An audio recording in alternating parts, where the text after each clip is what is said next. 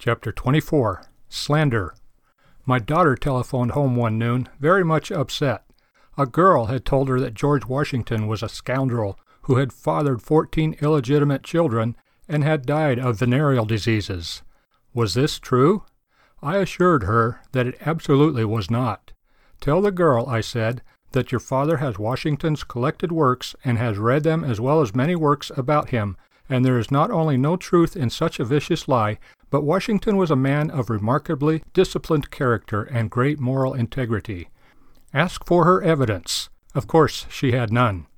I spoke in one city on Washington's birthday, and the history supervisor in the public schools refused to attend, saying, "Why listen to a lot of sugarcoating for one of our worst scoundrels?" When asked for evidence for her statement, she walked away. How, my daughter asked, do all these foul stories about great and good men get started? These people, I said, being themselves depraved, like to drag godly people down to their own level by their slanders. That fits this girl, she replied.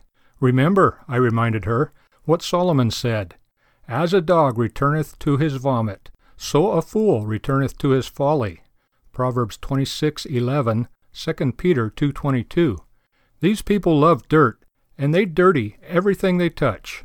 Solomon also said, "Death and life are in the power of the tongue, and they that love it shall eat the fruit thereof." Proverbs 18:21.